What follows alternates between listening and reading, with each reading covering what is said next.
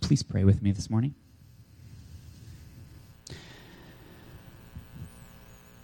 Father God, as we enter into this final chunk of Ephesians that we're going to be discussing, I just ask that you'd be with me and be with us, Father. That your words would be my words. That you would have your way with me, Father. And God, I pray that this would be an encouragement to people. That the words that come from you this morning would be an uplifting edification to your people, Father. And Father, as we remember this, and all that we've learned over the last several weeks, Father, I just pray that you would keep that all in mind as we work through it, and that we would be able to use that to tie it all together. So, Father, I just pray that you would bless this service and bless Pastor Nick as he comes back this week, Father. You'd be with him as he prepares to jump back into things. I ask these things in your name. Amen. Fantastic. All right. So I did not move my announcement sticky, and it's right in the way. All right. So, the armor of God. The armor of God. Over the past several weeks, we've talked about the gospel, right? It's the beginning of Ephesians. We talked about the gospel. Paul presents the gospel. Next, he starts to move into talking about how we live the gospel out. And now, as a continuation of living it out, we get to talk about the resistance that we face as a result of walking out the gospel. And we often speak of this resistance as spiritual warfare, right? That's kind of a term we've all heard, which can really instill this kind of Renaissance imagery of a painting of the battle of the forces of heaven and hell, fighting angels and demons and all that fun stuff, which, don't get me wrong, there is definitely a spiritual realm side of everything. But there's also something very tangible and real about that spiritual warfare aspect. It can be seen in the people that we meet and conversations that we have on a day-to-day basis. We can witness the physical ramifications of that warfare there. Within the temptations that we face on a day-to-day basis. Self-doubt in the things that we're doing, preaching. Those things can all be used against us in the spiritual realm. But Paul provides us here with some very practical things that we can do to help us. And he's done that all throughout the book. These ideas aren't just pulled out of nowhere and thrown at us. Paul has been leading up to this throughout the entire letter. He's been preparing us to receive this instruction. So what we need to do is start by understanding and being aware of the battle itself. And to do that, Paul actually doesn't start by talking about the battle. He sets the stage with a word of encouragement, saying in verse 10, "Be strong in the Lord and in the strength of his might." He starts by telling us that we need God. He starts by telling us that we have an ally. And it actually mirrors the representation, or his presentation, rather, of the gospel. He talks about what God has done for us, and then talks about the evil, right? So he's telling us that we have an ally in God, and as part of God's family, as an adopted child into the Father's family, we have his backing and his full support. We have an inheritance, and part of that inheritance is the family's armor. And that helps aid us in our battle. So Paul is letting us know that we need the strength that is granted to us by God. But why? So now we enter into, there's this battle. Verse 11, that you may be able to stand against the schemes of the devil. There are forces that are working against us and God.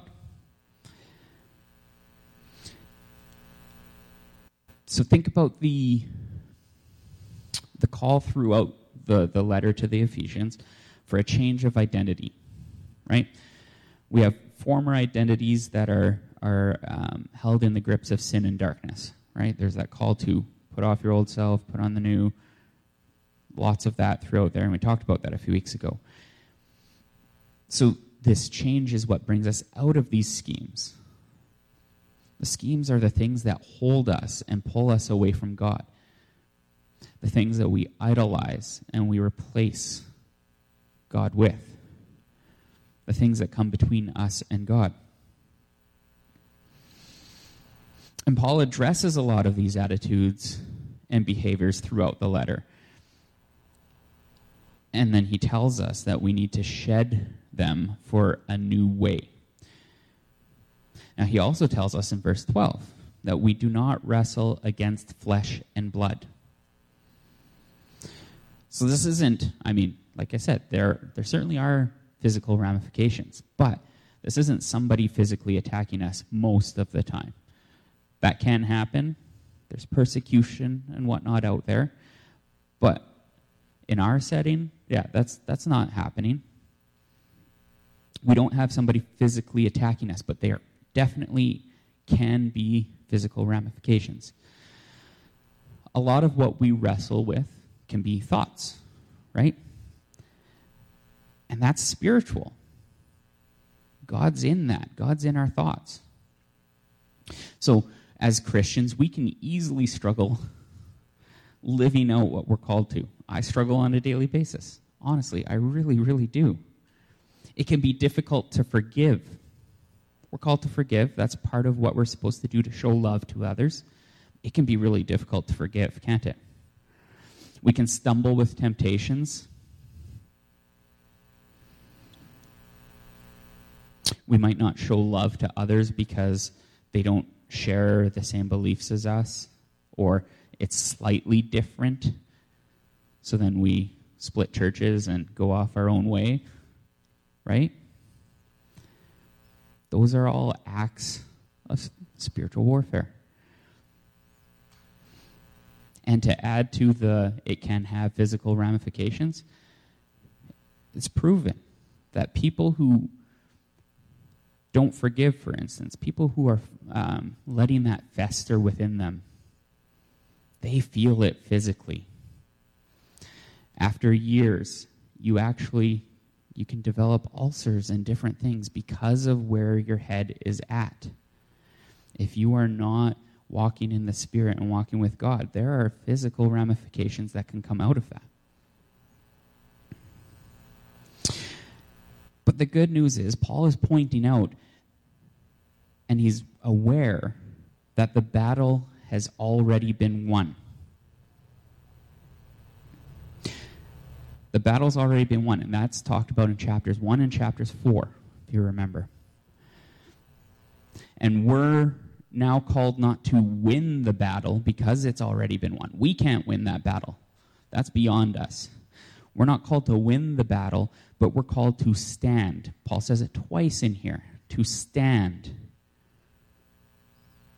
We're to stand firm. It's a mop-up operation. Already won. We're here to do the cleanup and to stand firm and to further the cause. Paul knows that God is greater, and that's why he led off saying that we need to lean into God. And then here's why, because there's this battle. Not, you know what, there's this real big battle, guys, but God can step in and help. No, God's greater. God comes first, and that's important. There's a reason he put it in that order. So God, being the loving Father that he is, he's given us the means to be able to proceed with our mop-up operation, to be able to stand. Verse 13, therefore, take up the whole armor of God, that you may be able to withstand in the evil day. Paul uses the imagery of the armor of a soldier, which might seem odd to us today, but if you think the context of when Paul was writing this, and to the people he was writing it to, they would have known what a Roman soldier wore for armor. They would have seen them in the streets. They would have seen the armies, right? So it's something that would have really resonated with them. Before we move into that, though, I also want to draw your attention to Paul mentioning that that this is to withstand in the evil day. And I feel like I've seen something like this before. If we go back to chapter 5, verses 15 to 16, look carefully then how you walk, not as unwise, but as wise, making the best use of time, because the days are evil. Paul's telling us right here that this is practical. This is a practical application that we can use right now. We can use these tools because the day is evil. So let's look at the tools we've been given.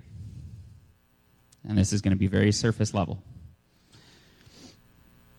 We've got the belt of truth. So the belt in the Roman uniform, it held a lot of pieces in place, right? It was really important for keeping a lot of pieces in place and kind of holding it all together. So the belt of truth. Truth is a really important concept in Ephesians. We talked about it a lot throughout the whole letter. The truth is revealed in the gospel. We see that in chapters 1 and 4. Believers must be truth-speaking people, chapters 4 and 5. And Paul summarizes truth in chapter 4, verse 21. He says, the truth is in Jesus. So we've talked about how Jesus is the ultimate picture of a lot of things that we are to reflect. We pretty much look to Jesus for that example on everything, right? So what Paul's telling us here is that we need to put Jesus on and imitate God. Jesus is the truth. The truth is in Jesus. We need to put him on and imitate God. We have the breastplate of righteousness. So the breastplate was worn over your chest area to protect all your vital organs and everything from arrows and other assaults. So the breastplate of righteousness. The righteousness that Paul is talking about here, if we look at the letter that he's written, it's not our right standing before God. It's referring to the practical righteousness that we've talked about. An example would be in 5:9, right living. For the fruit of the light is found in all that is good and right and true, in the way that we live. So these qualities reflect Christ and imitate core qualities of God. And when we actually live out our new identity, we don't give way for impurity, lust, greed, or injustice. The breastplate of righteousness is the right living. It's how we're living out from our heart. We're to put on gospel shoes. So good shoes or boots for Roman infantry, key part for them, because they didn't hop in a tank or an airplane and go halfway across the continent. They marched there. So having really good shoes or boots that were really comfortable and lasted allowed them to go long distances without having to stop a lot. I mean, I know about going long distances with kids, and you have to stop to go to the bathroom every half hour, even if you just asked them. But the boots keep them going when their feet are sore. So we need to be ready to share the gospel. We talked about that, right? The Great Commission tells us to go and make disciples. So these shoes or these boots are so, so important. Spreading the gospel is literally, it's what we're all called to do in some form. And we talked about that a few weeks ago too. We're to all be living worthy of our calling. And we talked about how that calling was the call to minister in some way, shape, or form. So we need to take the gospel with us everywhere, to share with others and to keep us going, to keep us encouraged as well. The gospel is not just for new believers. We need to hear it every day. So we need to take it with us. We have the shield of faith. So there's a lot of different kinds of shields. You got the little ones that are like a little buckler kind of thing. But the word that Paul uses here for shield is actually talking about kind of a kite shield, something, or a tower shield, sorry. A big shield that covers the body, the whole body. It's not a small shield that leaves parts of the body exposed. And our faith in Christ is a shield that helps to protect us from those incoming blows. Our faith is strengthened by a strong, trusting relationship with God. And that develops with a life of prayer and growing in wisdom with each other. We also have the helmet of salvation. So I learned a little bit about the helmets that the Romans had when I was doing this. So they were actually pretty incredible contraptions for their time. They were really heavy. They were made out of iron or bronze. They had these great big cheek guards. And they actually put sponge padding inside to help make it bearable because they were so heavy. In fact, they were so heavy that most of us today probably wouldn't even be able to wear them. Our neck muscles just actually aren't strong enough. So they were like heavy defense. Pretty much nothing short of a heavy axe blow could penetrate these helmets. So we're to put on the helmet of salvation. And this is also in 1 Thessalonians 5:8. And for a helmet, the hope of salvation. So we're to wear the hope that we find in Christ. Yeah, we've got our faith, and we need to live that out. But we also need to remember that there's hope for things yet to come. And there's hope for those who don't currently have hope. And that's part of the gospel shoes. We bring the hope to people. And we need to live that out daily. Our hope in Christ comes from that trust that we've built. We're also equipped with the sword of the Spirit. So a sword can be both a defensive piece of equipment and an offensive piece of equipment, right? The specific sword that Paul is talking about here, the word that he uses is for a short sword. So something that one would use for personal combat, up close and get in there. It's not a weapon of mass destruction. It's not like William Wallace's Scottish long sword, broadsword, whatever it's called, where you pretty much need both hands and you can sweep and hit 6 people at once sort of thing. This is a short sword that would be used for one-on-one combat. So it's used for everyday personal use in close battles. And this sword is, as Paul says, the sword of the Spirit, which makes it powerful and effective. And in verse 17 he says, which is the word of God.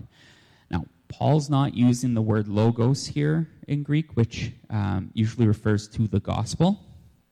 He's using rhema, which is meant to convey spoken word. Paul's telling us that we need to speak the gospel. Again, spreading the gospel and fulfilling our call. Notice how it's not an internal thing completely. There's a lot of outward going on here.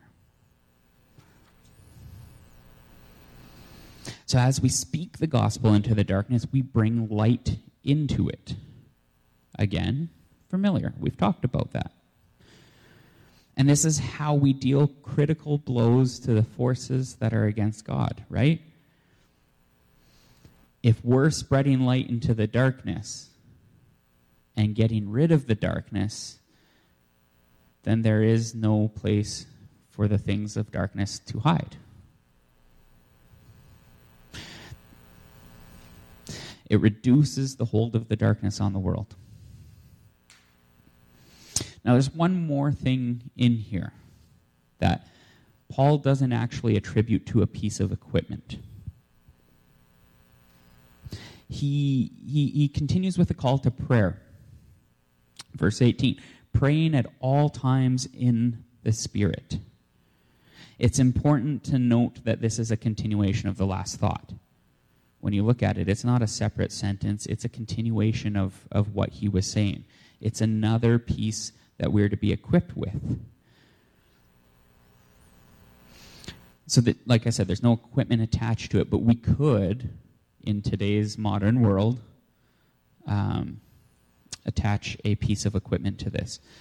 Consider it the walkie-talkie of the battlefield. John Piper explains the importance of it like this. We cannot know what prayer is for until we know that life is war. Life is war.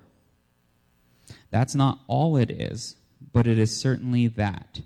Our weakness in prayer is owing largely to our neglect of this truth.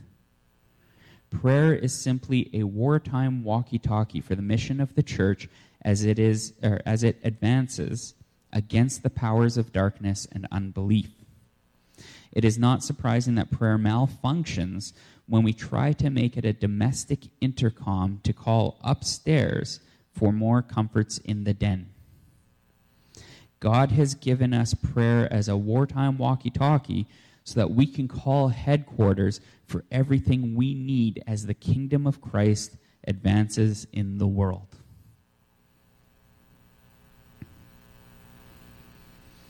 Paul has told us previously that prayer was important. We've talked about it through Ephesians several times. It's part of how we develop a trusting relationship with God. And we can't discount it as a tool in the battle. If we're cut off from headquarters, as John Piper put it, if we're cut off from headquarters, we're missing a lot, aren't we? Prayer is important.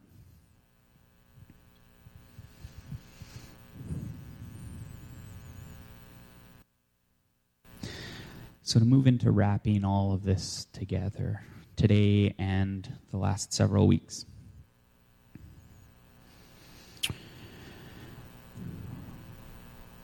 Regardless of whether there's a glorious battle in the spiritual realm happening or if it's just simply us dealing with the darkness in our lives on a daily basis, there's a battle happening. There's no refuting that. No matter how you look at it, there is a battle happening. And we're called to stand our ground. We're called to be prepared for the battle.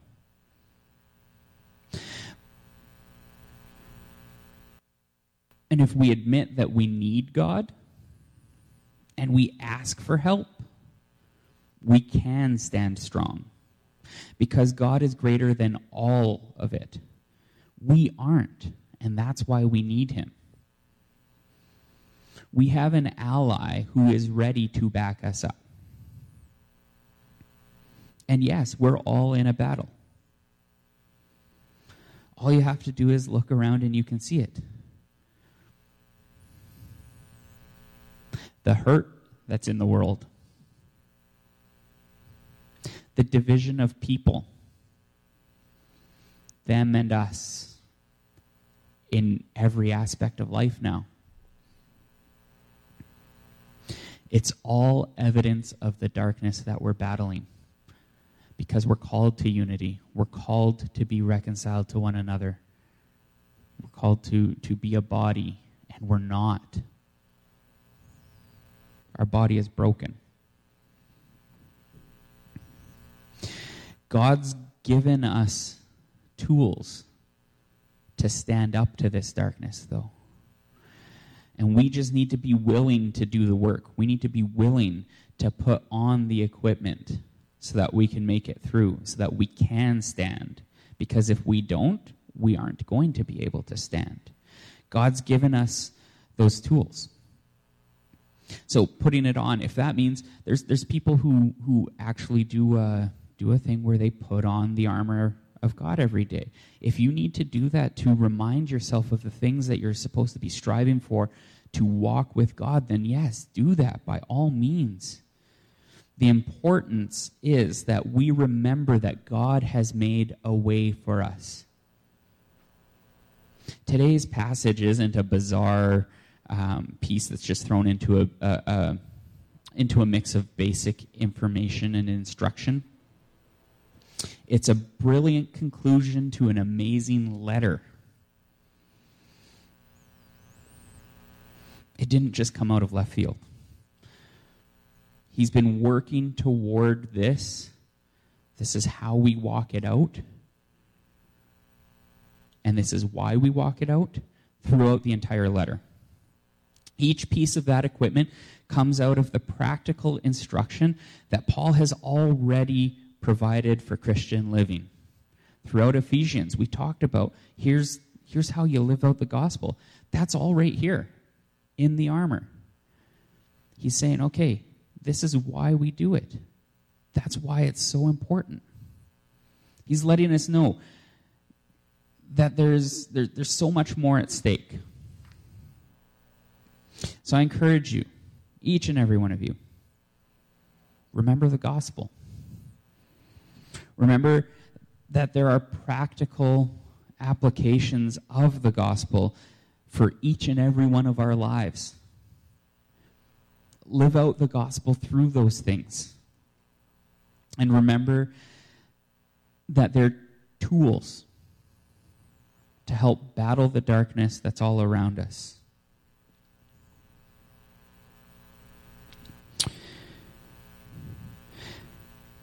So thank you for the last several weeks. Thank you for walking with me on this journey as we've grown and learned together. And as we proceed to the table, Velma is going to come and lead us in the Lord's Supper. As we proceed to the table, I ask that you'd remember what we've learned over the last several weeks. We're renewed through the Father. We're reconciled to one another by the work of the Son. And we're unified and walk together in the Spirit. Please pray with me. Father God, thank you. Thank you so much that you are with us, that you've given us the tools to live out the calling that you've given us, the great calling, Father. And I just ask that you would be with each one as we move forward, Father, that you would touch all of their hearts, that there'd be a new understanding that there's so much at stake, Father, but you've given us the tools. You've given us the equipment to make it all possible. And Father, you're there with us.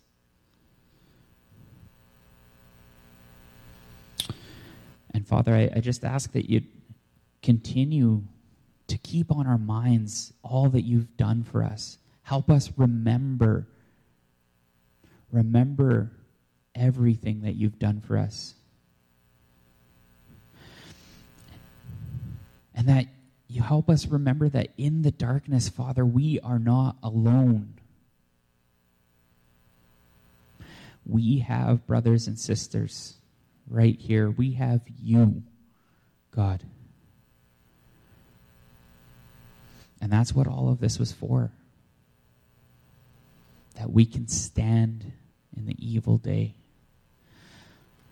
So God, I pray that you would help us have minds of remembrance as we proceed to the table this morning, Father. I ask these things in your name. Amen.